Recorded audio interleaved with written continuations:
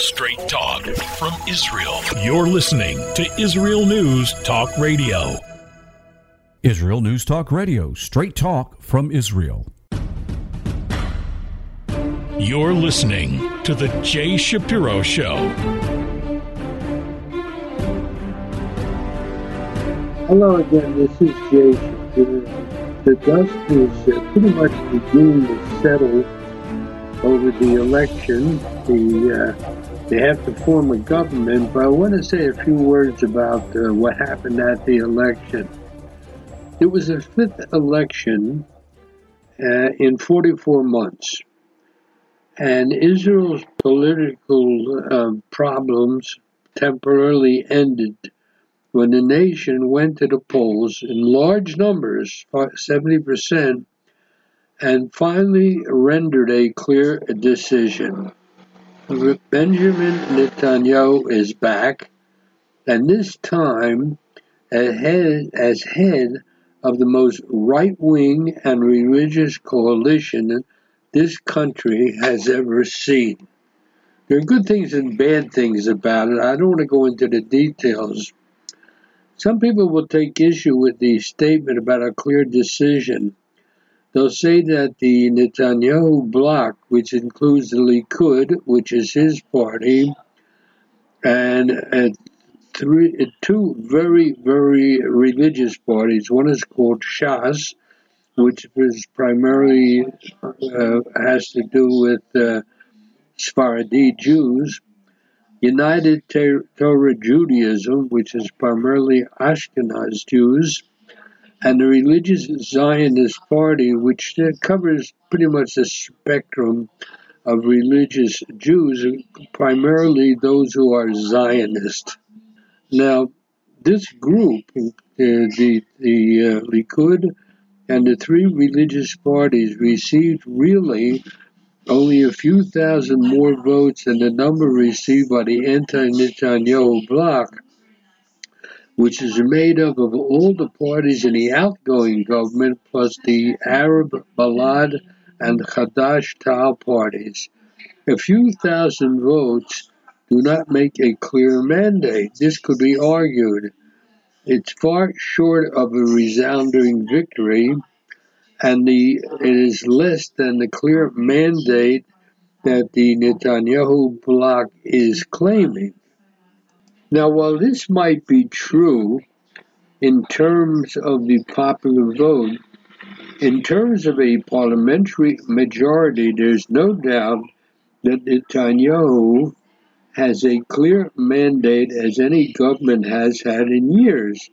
It appears that with the three parties together with the Likud, they have a 65-seat coalition, which in a parliamentary system set up of 120 seats, they have what it can be considered a majority. You could even call it a clear majority of 5 votes. In the United States, for example, a candidate can become president by actually winning the electoral vote, the number of electors in each state, even though he didn't win the popular vote. And here in Israel, because of the electoral threshold, one bloc may win the popular vote, yet not be able to form a coalition. In the first election of this current crazy cycle, back in April 2019, the pro-Netanyahu bloc won 230,000 votes than the anti-Netanyahu bloc. Yet Netanyahu couldn't form a coalition because a party called the New Right, run by Naftali Bennett, and a party called Zehut Party, run by a gentleman named Moshe Beglin, failed to pass the electoral threshold.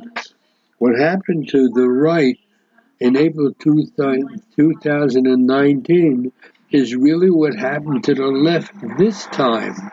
It imploded. Two of the parties, left-wing parties, Meretz, a Jewish party, and Balad, an Arab party, failed to pass the threshold. And the threshold is if you don't get 3.25% of the vote, your votes are wasted and you get nothing. Now, it's true that the Netanyahu bloc may have received only a few thousand votes more than the anti-Netanyahu bloc, but hundreds of thousands of votes ballooned the pro-network bloc this time. And the last election was March 2021. The 8 parties that eventually formed a coalition, together with the Arab Joint List, received 368 votes. So let's say 2.4 million votes. Now, the other parties, together, the Likud, Shas, the United Torah Jews and Religious Zionist Party, got 1.8 million votes. Now, that's a difference of more than 630,000 votes. So the 8 parties that were against Netanyahu had a tremendous number of votes, more than the Netanyahu bloc. Now, this time, the pro-Netanyahu bloc outpolled the anti-Netanyahu bloc, but only a few thousand votes. Going from being 630,000 votes in the red to a few thousand in the black is not an inconsiderable shift. So the question is, why did this happen? What changed so dramatically in the last year to cause such a move from the left to the right? Now, there are, of course, all kinds of political explanations that the anti-Netanyahu bloc, which is headed by the guy's prime minister, Yair Lapid, did not run a good campaign this time. There are several articles in the paper, a lot of commentators on the radio saying that Lapid didn't run a good campaign. By the way, his party, which is far behind the Likud, still has a lot of seats. The Netanyahu, according to the experts, was well aware that the only way for him to grow his bloc was to get out more Haredi and Likud voters, was out barnstorming. He was holding meetings all over the country. I don't know where he's a man in his 70s already. I don't know where he got the strength. The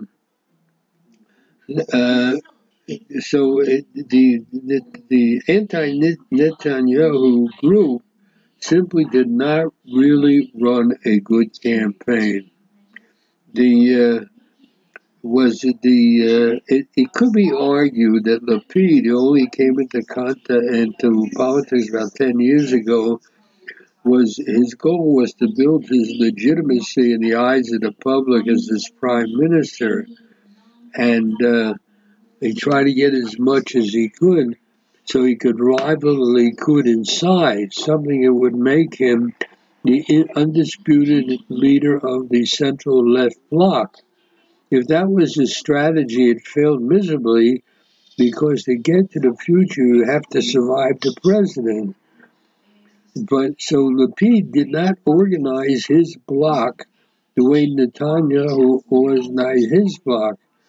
And his failure to ensure that all the parties in his bloc make it into the Knesset cost him dearly. Now there's going to be renewed challenges to Lapid's leadership. In other words, Lapid's failure to get enough votes to be the guy asked to form the next government is going to make his own position as the head of his party and the head of the left insecure.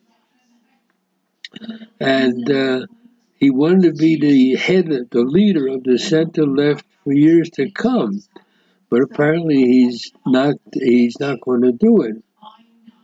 It's interesting, by the way, that a lot of people had buried Netanyahu politically, and they talked about, I saw in the newspapers all the time, the end of Netanyahu career era.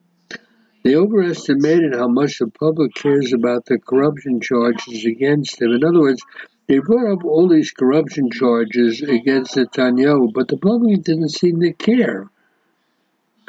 The anti-Netanyahu people simply misread the public. If you think about it for a minute, you understand the big thing in Israel is security issues. Security issues to the Israeli public are what economic issues are to the American public. These are the issues that determine elections. Even now, my program is going to be on the air after the American elections, and I'm pre-recording the program. But I watch American TV, in particular Fox News, and it seems that what the Americans are worried about is economic. And Israel, what people worry about mostly is security. And security here in Israel is meant not in the sense of national security, like the question of Iran or Hezbollah, but people really worry about here. I think, people don't think about the big things. They worry about personal security, which is something people feel every day. Now, just as a resurgence of terrorism preceded the election won by Yitzhak Shamir against Yitzhak Rabin back in 1988, it was when there was a spate of bus bombings, and whenever you have that, people turn to the ones they think will give them personal security. Well, back in 2001, the Ariel Sharon, the election came just a couple of months after the start of what's called the Second Intifada. So when you have a wave of terrorism, the people are going to say, this government is not doing enough for my personal security, and they vote for the other party. That's a major reason for the kinds of vote you get in Israel. Now, it's interesting, the Religious Zionist Party, which includes a guy named Itamar Ben-Gvir, who's very, very controversial. The head of the party is Bezalel Smotrich. These names don't mean much, I think, to people outside the country, but Ben-Gvir had his own party, Bezalel Smotrich had his own party, the National Religious Party, and they ran together on the same ticket. They doubled the votes in a single year. In March 2021, they got 225,000 votes. This year, they got 460,000 votes, which is a pickup of an additional 8 seats that are right-wing seats, and they'll go into Netanyahu's government. Terrorism and the lack of personal security goes a long way toward explaining why so many more people voted for the far-right party than they did 20 months ago. Now, on top of this, you had the violent Arab rioting in the mixed Arab-Israeli cities back in May of last year, and it was kind of traumatic, and it provided ground for Ben-Gvir's call for more personal safety. Other parties simply didn't address the fear generated by the rioting to the degree that Ben-Gvir did. And he promised law and order, and that resonated with the public. Now, Ben-Gvir's party also did extremely well in the settlements, people living in Judea and Samaria. 500,000 Israelis live in communities beyond what's called the Green Line, and they drive on roads with the fear of a rock crashing into one's car or a bullet piercing one's windshield is real. The Religious Zionist Party spoke to this issue, but few others did. And then there's another item which doesn't get the big headlines outside the country, but they were getting huge headlines here for a couple of years, and that is the the fact that Netanyahu is on trial for briberies, things like that. Now, a major part of the anti-Netanyahu campaign centered on the question, how a man on trial for bribery, fraud, and breach of trust can govern the country, and what would he do to the judiciary if he returned to power? What was not taken into consideration sufficiently, however, is that from March 2021, that election, to the one last week, the case against Netanyahu has not gone particularly well. Everybody thought Netanyahu would get convicted very rapidly. That's how it appears to many people in the early days when the media were being fed leaks by officials investigating Netanyahu. Now nobody really cares anymore. The case was not handled well by the lawyers, by the state prosecutor. The way the evidence was collected, the facts presented, raised doubts about the strength of the prosecution's cases against Netanyahu. So, in a sense, Netanyahu was under a cloud of suspicion, and now people seem to think that their cloud of suspicion should be against the lawyers against Netanyahu because they're unable to make their case. So somebody has called it Bibi court case fatigue. That's something that's understandable, given that the investigations against Netanyahu began 6 years ago. But so in that time, the campaign of Bibi's a crook, it just seemed to people lost interest. And finally, and I think this is quite important, people underestimated Netanyahu, who thought he would not survive in the opposition. They thought he would try to cop a plea to stay out of jail. They believed that without being prime minister, without power, without the ability to set the agenda, he would just fade away. The problem is, for these people, Netanyahu is not the fading away type. He led an opposition that made life unbearable for the government under Bennett. He fought tooth and nail against the criminal charges against him, and then when the government fell and an election was called, he campaigned as though this was his first term. And keep in mind, he's 73 years old. Campaign stop after campaign stop, social media clip after social media clip. He was indefatigable. He was a candidate who couldn't be stopped. When he delivered a victory speech last Wednesday morning, about 2 o'clock, he looked as if he had felt vindicated, becoming emotional, something that he rarely does in public, when speaking of the sacrifice made by his family. The public brought him back for the third time. Regardless of how his trial ends, history will record that unlike David Ben-Gurion, or unlike Yitzhak Rabin, or Peres, or Shamir, Netanyahu staged not one, but 2 political comebacks. That is not a chance given to many politicians. So the bottom line is, how will he now use this opportunity? Will he run roughshod over the country's judiciary? Will he trample democratic values? And will he sow divisions? Or will he use it to advance and strengthen the Jewish state economically, diplomatically, and militarily, as he has done often in the past? He made a speech after his victory. His speech was very low-key and moderate.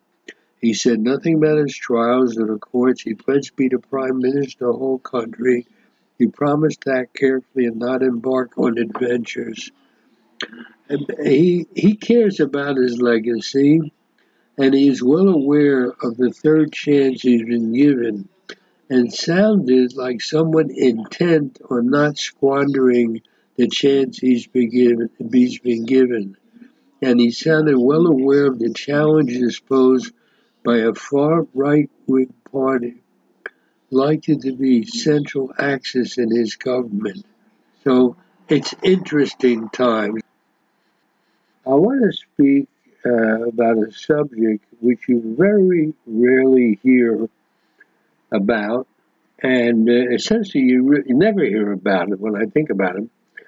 I have a friend by the name of David Bedim. He runs an organization called the Center for Near East Policy Research. The offices are here in Jerusalem.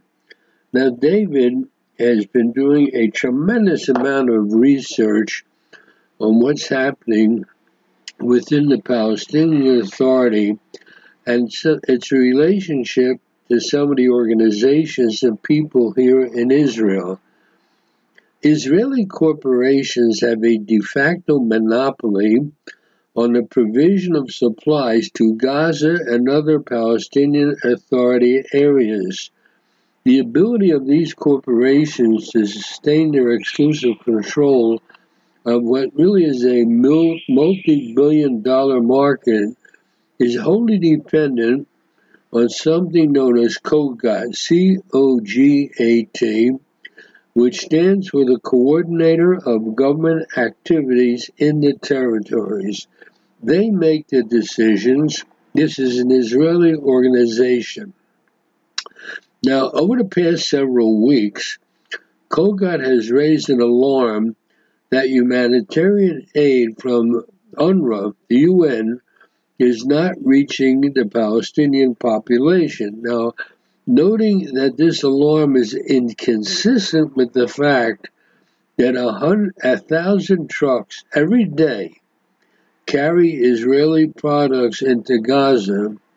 So Bedin's organization, the Near East Policy Research Center, contacted 44 donor nations, with the exception of a nominal reduction in American aid. Every donor nation responded emphatically that the UN, and hence Gaza, is receiving 100% of its customary donations, an amount that is calculated to be like $1.2 billion every year.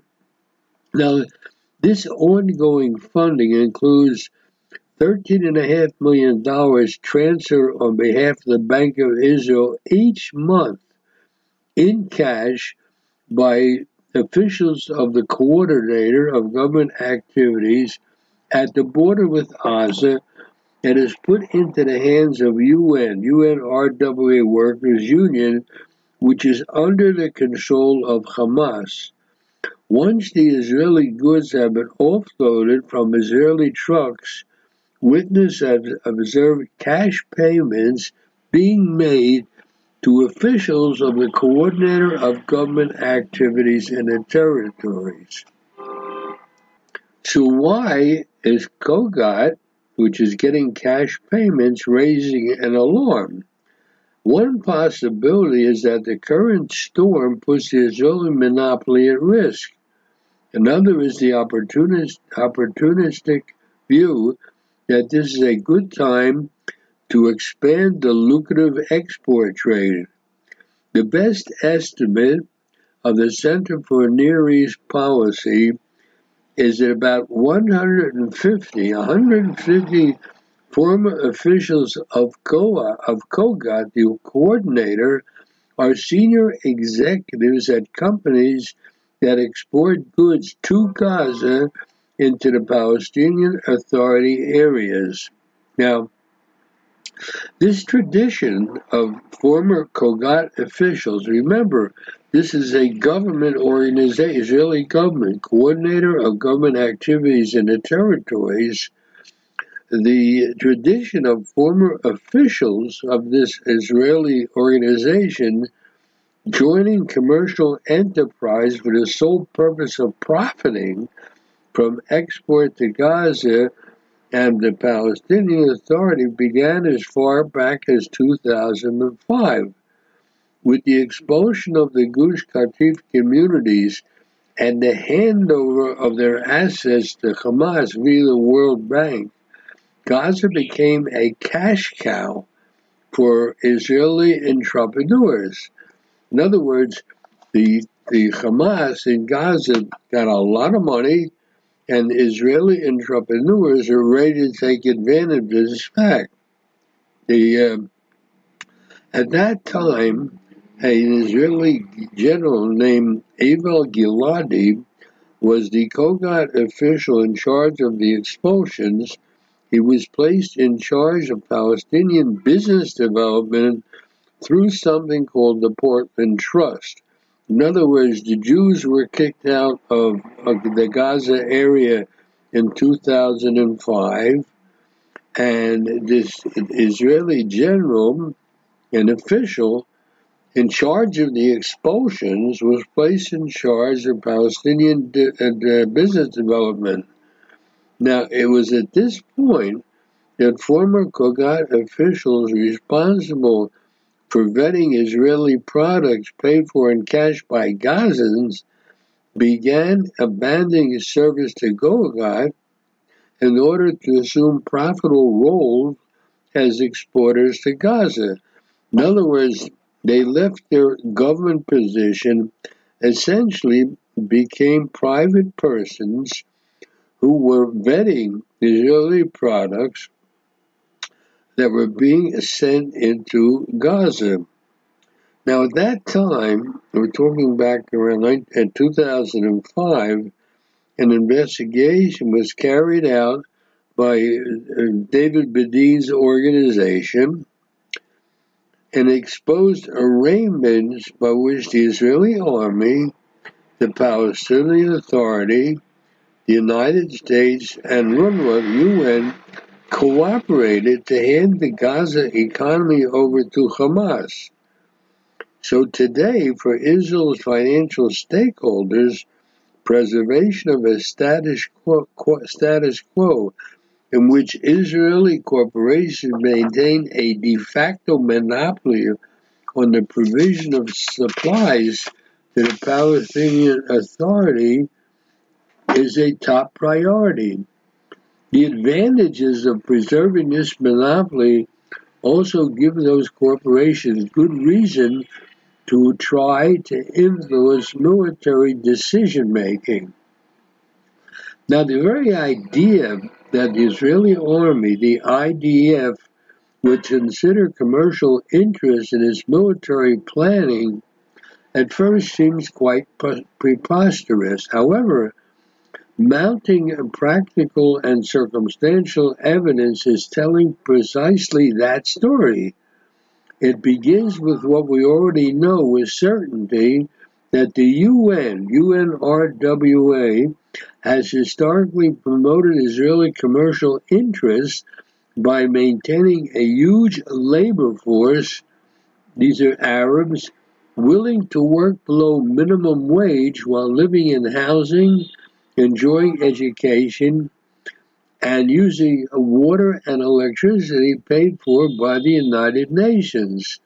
To this very day, the Palestinian Authority areas remain what you may call a captive consumer economy dependent on Israeli products. So, the synergy created by Israel's official hands-off policy and the clear interest that the UN, the PLO, and donor nations have in perpetuating the status quo create a perfect economic storm in which Israeli conglomerates operate. Through their complicity in perpetuating this status quo, the UN, the PLO, donor nations have provided Israeli commercial interests with a smokescreen behind which they obscure their exploitation of what is essentially a captive consumer market in Gaza. Now, It's understandable why Israeli businesses want to sustain this status quo. But in 1987, there were 300,000 Palestinians working for the UNRWA, for the UN in Israel. That was nearly 7% of the entire population of the country. The Intifada led to a withdrawal of that workforce, but by then the attitude of the Israeli business community was fixed. The captive UN market was a golden goose for Israeli products delivered to a suffering population in Gaza by ostensibly helping hands.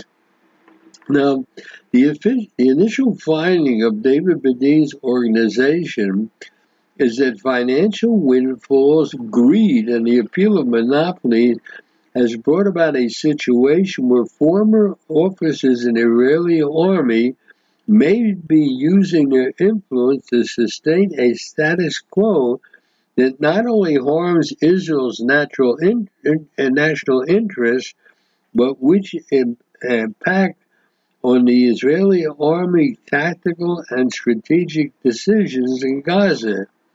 It is not a remote possibility that this situation has both resulted in the loss of Israeli soldiers and exposes civilians to increased danger. This is an extremely serious situation that is not known about sufficiently. The ensuing situation has been one in which massive amounts of pilfered cash from the UN and other humanitarian agencies has wound up in the hands of Hamas for the sole purpose of supporting terrorist activities. Huge sums of this cash are earmarked by Hamas for purchasing Israeli products. They have the David Bedene's organization, in their research, have been able to confirm that in the case of each of the 3 Israeli army incursions to Gaza between 2000 and 2014 that were on the verge of decisively crushing Hamas were eased as a result of demands by the Israeli business community that their products be allowed to get through into Gaza. And this has been confirmed. They published findings to date which have included the disturbing revelation that a high-ranking COGOT official set up a company in charge of cement distribution in Gaza, for example. And this arrangement, the UN in Gaza was given responsibility for ensuring this cement would not reach Hamas terrorists. If the unsavory absurdity of this arrangement requires further verification, one need only look at the number of terrorist tunnels that continue to be discovered and destroyed, and the amount of cement that's being imported to replace these tunnels. So this is a supplier's dream scenario.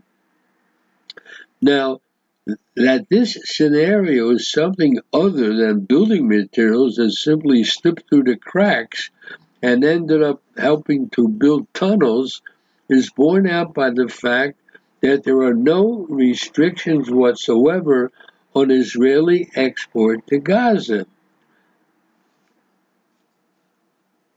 There is no restriction on goods being brought into Israel from Gaza. Now, it is entirely possible that Gazan terrorist organizations are carrying out trade with Israeli citizens. There's no list of authorized merchants, since generally speaking, there's no restriction on those wishing to trade with Gaza. Now, sampling done by Bedene's organization has confirmed that these exports are dominated by firms owned by former senior Israeli officers. In the face of compelling circumstantial evidence, there's an urgent need to answer one remaining question with certainty, and that is, does the Israeli army regulate its actions to benefit commercial interests of its former officers? So this is being investigated by examining Israeli profit-making corporations that engage in so-called humanitarian aid to the Palestinian Authority, by auditing revenue and profits of these businesses, and identifying end use of products exported from Israel to the Palestinian Authority in Gaza. So David Bedene's organization will include trilingual investigators who speak Hebrew, English, and Arabic, with backgrounds in economics and security analysis, to find out exactly what is happening. Now, they're going to have a lot of budget to do that, and I don't want to go into the exact amount. So we're talking about a lot of money. With the exception of high tech, the business are examined by David Bedene's organization, operate with the oversight of the Israeli army and Kogai. The rules are that high tech bypasses government approvals and employs hundreds of computer engineers to work via the internet with Israeli companies, allowing the Palestinian Authority Hamas engineers access to UN-affiliated organizations, such as the UN place requests for tenders via UN procurement organization, which in turn contacts every vendor in order to carry out transactions. So there is former Israeli army officers are doing a big business with the terrorists in Gaza. So they're making a lot of money, and there's also the fact that a lot of the cement, for example, is used to support tunnels being dug into Israel for terrorists. When I first read an initial report put out by the Center for Near East Policy Research, that is my friend David Bedene's organization, I was really shocked that there are companies in Israel and a lot of former officers in the Israeli army who are making a lot of money out of dealing with Gaza. And as I said before, the tradition of former officials of the coordinator of government activities in the territories joining commercial enterprises for the sole purpose of profiting from exports to Gaza, it began, as I said, in 2005. We're talking we're talking already 17 years, right? It's something that's way under the headlines. Most people don't know about it. I was surprised, and I might say I was actually shocked when I read an initial report by the Center for Near East Policy Research that what is going on. It's extremely disturbing, by the way, at least to me, and it should be to others, that a lot of former Israeli high military men are now in private companies who are making a lot of money out of dealing with imports and exports from Gaza, from the territory that is governed by Hamas, a terrorist organization. This is something which is way under the headlines.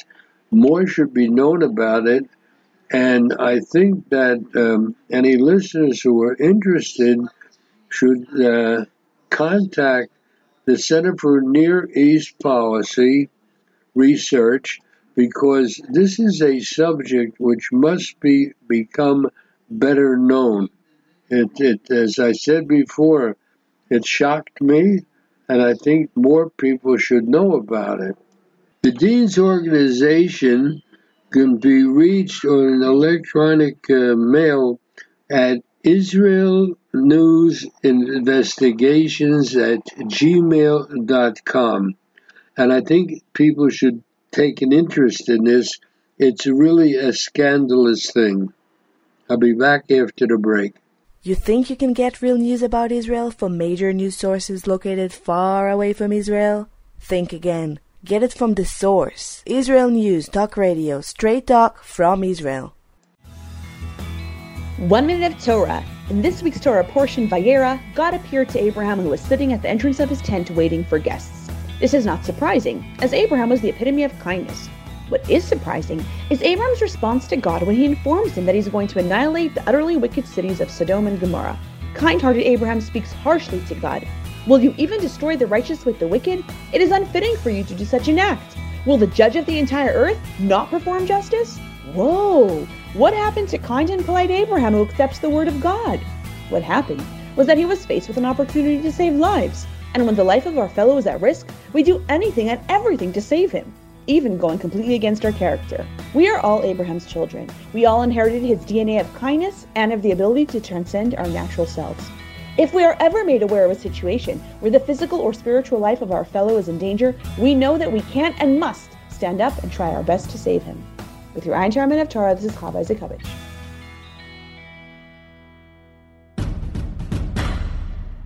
You're listening to The Jay Shapiro Show.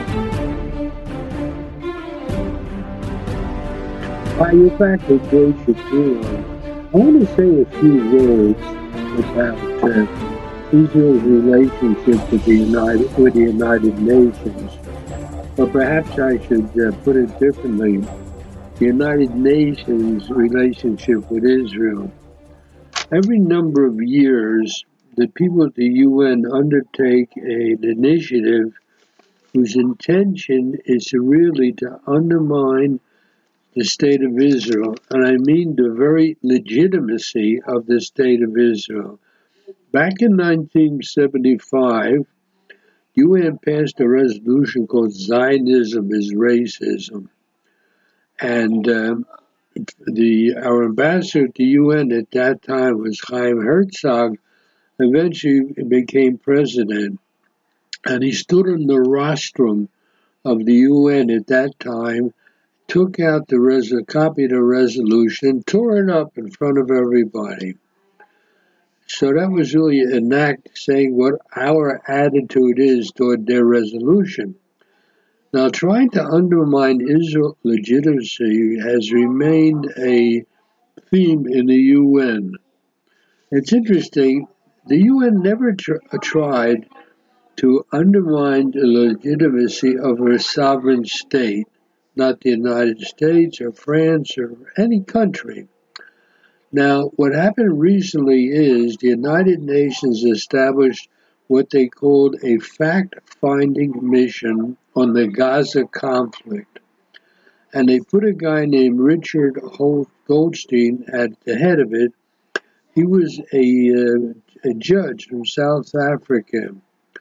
And he put out a report called the Goldstone Report in 2009. And it outrageously presented findings, including, of all things, an assertion that the Israeli army had deliberately killed Palestinian civilians. Now, what happened later was that this report was put out in the name of the UN. A short time later, Goldstone himself repudiated his own report in an op-ed in the Washington Post. But there's no doubt that the reputation of our army was tarnished by these terrible lies that were spread by the UN. Now, The latest UN outrage with regard to Israel has been the UN Independent International Commission of Inquiry, which is known as the COI by its initials. It was established by the UN Human Rights Council in May a year ago. What stood out in its report now, a year later, was the decision of the Human Rights Council to make the commission permanent and not limit its work to a defined period of time. Now we have a UN-based council keeping an eye on Israel, and the resolution called on this new commission to investigate all underlying root causes of recurrent tensions, instability, and protraction of conflict. So essentially what they did was create a body who would perpetually make allegations against Israel. This resolution had no time limits and no definition of what the root causes are. Now, this resolution did not say a word about the terrorist groups like Hamas that are operating against Israel. It only dealt with Israel, which appeared 277 times in the report itself. Now the question is, what did the UN with this new commission hope to achieve? One of its commissioners, an Australian named Chris Sidoti, was explicit. He allowed the United Nations to quote him, suggesting that states must move from the report that they issued to the actual referral to the International Court of Justice in The Hague.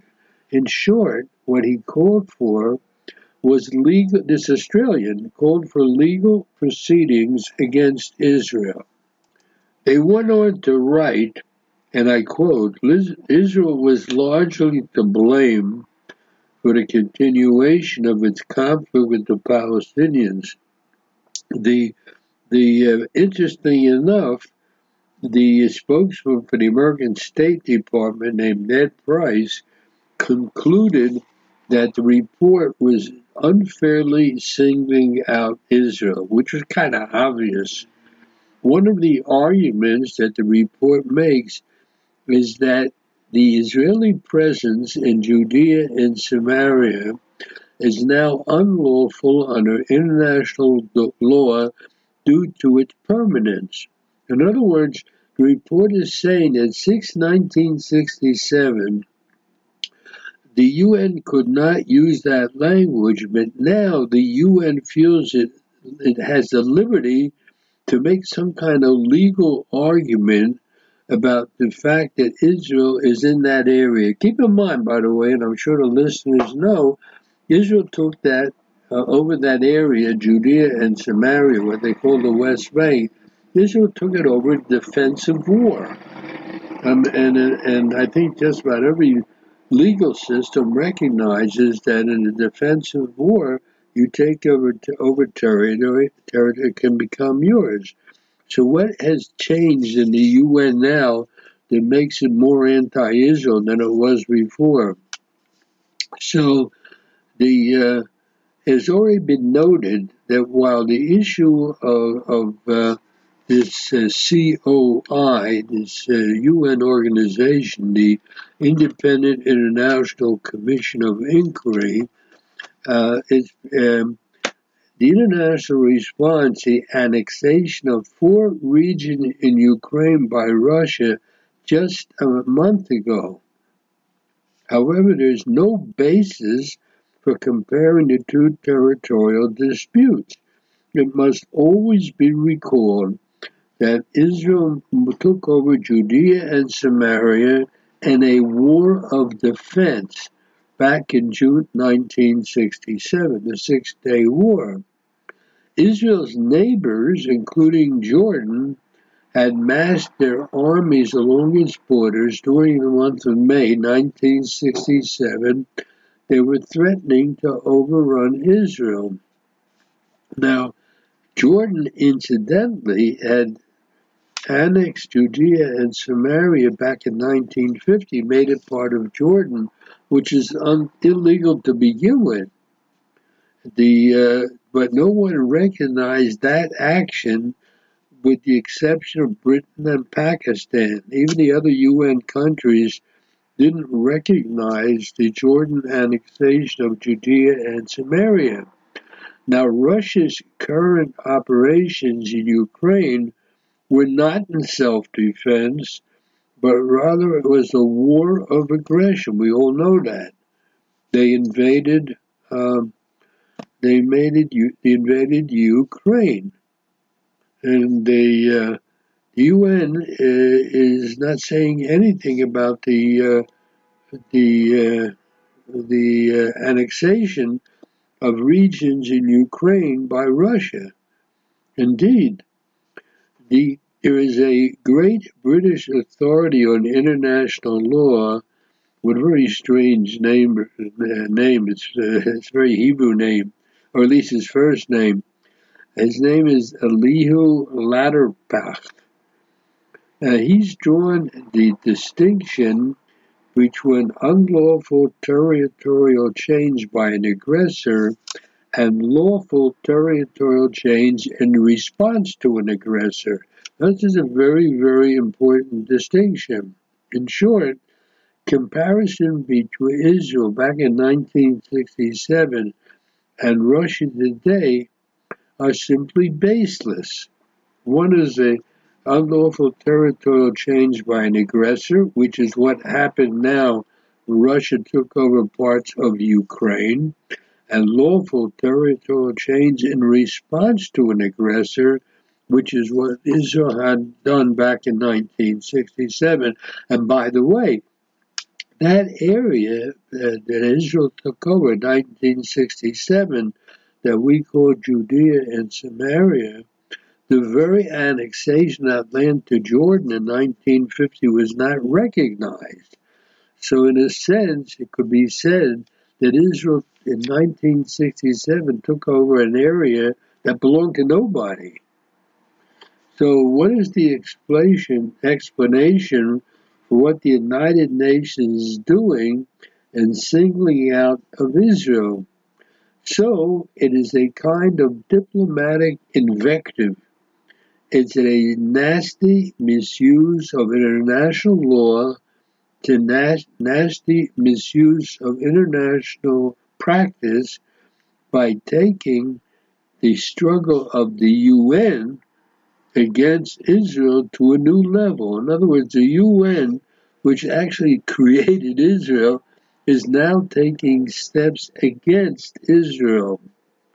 So what can Israel do given the predicament at the UN?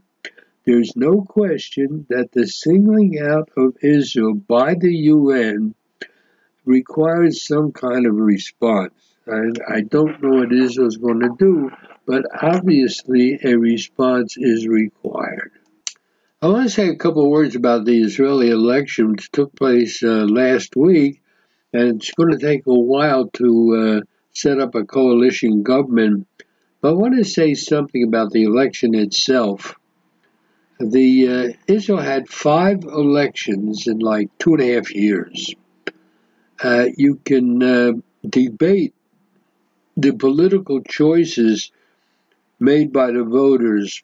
A lot of people don't like the parties that got majority votes and that allow Netanyahu to put together a government. Some of the articles in the papers, some of the comments on the radio are really nasty.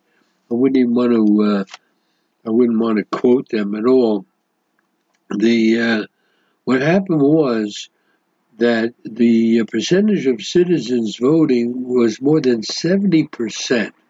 That's unbelievable. You know, in the United States, I think they generally get less than 50%, something like 43%. It's especially impressive given the fact that this was the 5th election in 3 years, And people could have said, why go anymore? But they didn't. They actually went and they voted. Interesting, an organization called Tirtsu was motivated because the fear of a lower turnout. This Im Tirtsu organization conducted an unusual and likely unprecedented door-to-door research project last summer, and essentially they asked thousands of citizens, not in the center of the country like in Tel Aviv, Jerusalem, but in the peripheral areas which historically have very low turnout rates. They went and asked whether they would vote in this upcoming election, which we just had. And if they weren't going to vote, why not? The responses, this was done last summer, focused mostly on the sense that my vote does not matter, will not change anything. Now, the pushback against this was widespread, and the results speak for themselves. Israelis were heroic in this election for their civility and for showing up. And they showed up to send a very powerful message to themselves and to the democratic world. The message was clear and simple. We embrace Zionism, we embrace tradition, and we are not afraid to assert our individuality as a nation. And we're not interested in the progressivism and post-Zionism or any other ism that would lead us away from the focus of Israel as a Jewish state and as a democratic state. Another message, a very serious one, that it's time to take care of business here. There are issues that have been ignored or minimized, and they must be tackled. The voters essentially reiterated the love of Zionism. They're attached to the Jewish people in our land, and their great enthusiasm for the ongoing saga of Israel that lives apart and yet thereby serves as a light unto other nations. It's interesting that an election is coming up in the United States. I think I'm recording this program Saturday night, but by the time my program is aired, there will have been an election in the United States. And the percentage of Americans who come out and vote will be a response of displacement and alienation. The American electorate is more divided and much more frustrated than the Israeli electorate. There's been a significant departure from the values of Americanism since I was a kid. There's a lack of unity that used to exist in the United States. And there seems to be a fear that no matter what you do, nothing can be done. That the society is heading in the wrong direction, and that a change in the right direction is not in sight. So here's where the Israeli example can be helpful. Above all, our election was about self-empowerment and the decision to assert ourselves as participatory citizens in a sovereign state. Ironically, the message in Israel was captured back in 2008 by a slogan used by Barack Obama, which was, "Yes, we can." Sadly, that's not the mood of much of America today, but it is a mood that can be brought back. Israel's election showed America and other countries that will choose to study it that the effect of the citizenry is live and capable of moving things. How important and necessary is this message to other countries right now where the authoritarianism and regimes around the world are coming up? What about identity politics and all these crazy things that are essentially attacking democracy? People worry not what they can. What John Kennedy once said: "Don't ask what the government can do for you. Ask what you can do for the government." And that feeling has pretty much vanished in the United States. At the end of the day, what Israel's election was empowerment. It's the same test that's on the ballot in the United States. The ability of the West to maintain its vitality and project its values must ultimately be a bottom-up, grassroots expression of the will of the people. Israel has shown in its election, in 5 elections in 3 years, Israel has shown the West that its citizens were more than capable of expressing themselves clearly and unambiguously. Without going into the details of the results, this is a message, by the way, that needs to be sent to the United States, and by extension, all nations that see themselves as democratic expressions of the will of the people. Israel has shown that. When more than 70% of people come out to vote, you're making a statement about the will of the people, and that's very important. By the way, I think that the real problem in Israel, I shouldn't say the real problem, one of the worst problems in Israel is the fact you have to vote for a party list. You can't choose an individual. You have no representation of yourself. You don't have a congressman that you can go to. You don't have a congressman who has an office in your area and you can go to him with your needs. And I've done that when I was a citizen in America. In Israel, the parties present you with a list of non-entities mostly, and you have nobody to turn to. They don't really represent the citizenry, but that's another story.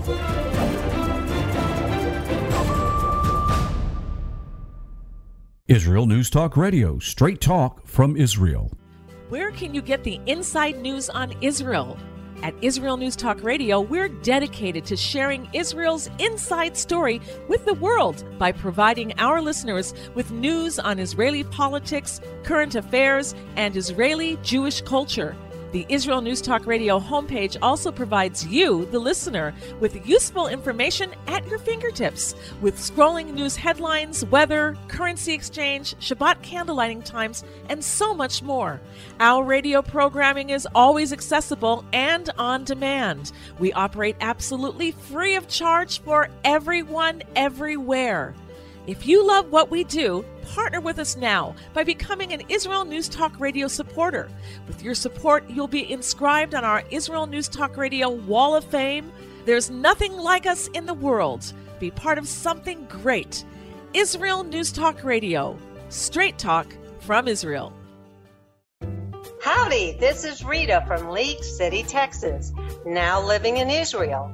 And though my heart may have belonged to Texas, it now belongs to Israel and all the fantastic show hosts at Israel News Talk Radio. Hi, this is Michael Solomon from Kiryat Arba, Israel. And why do I love listening to Israel News Talk Radio? Because I love listening to the interesting interviews they do and their news reporting that most other media sources don't cover. Hey, this is Nicoleko from Malmö, Sweden. It gets pretty cold here in Sweden, so I love cuddling up with a warm cup of tea while I listen to Israel News Talk Radio. Hey everybody, this is Frank Morris from Tennessee. Me and my dog Buster really love listening to Israel News Talk Radio. You're listening to Israel News Talk Radio.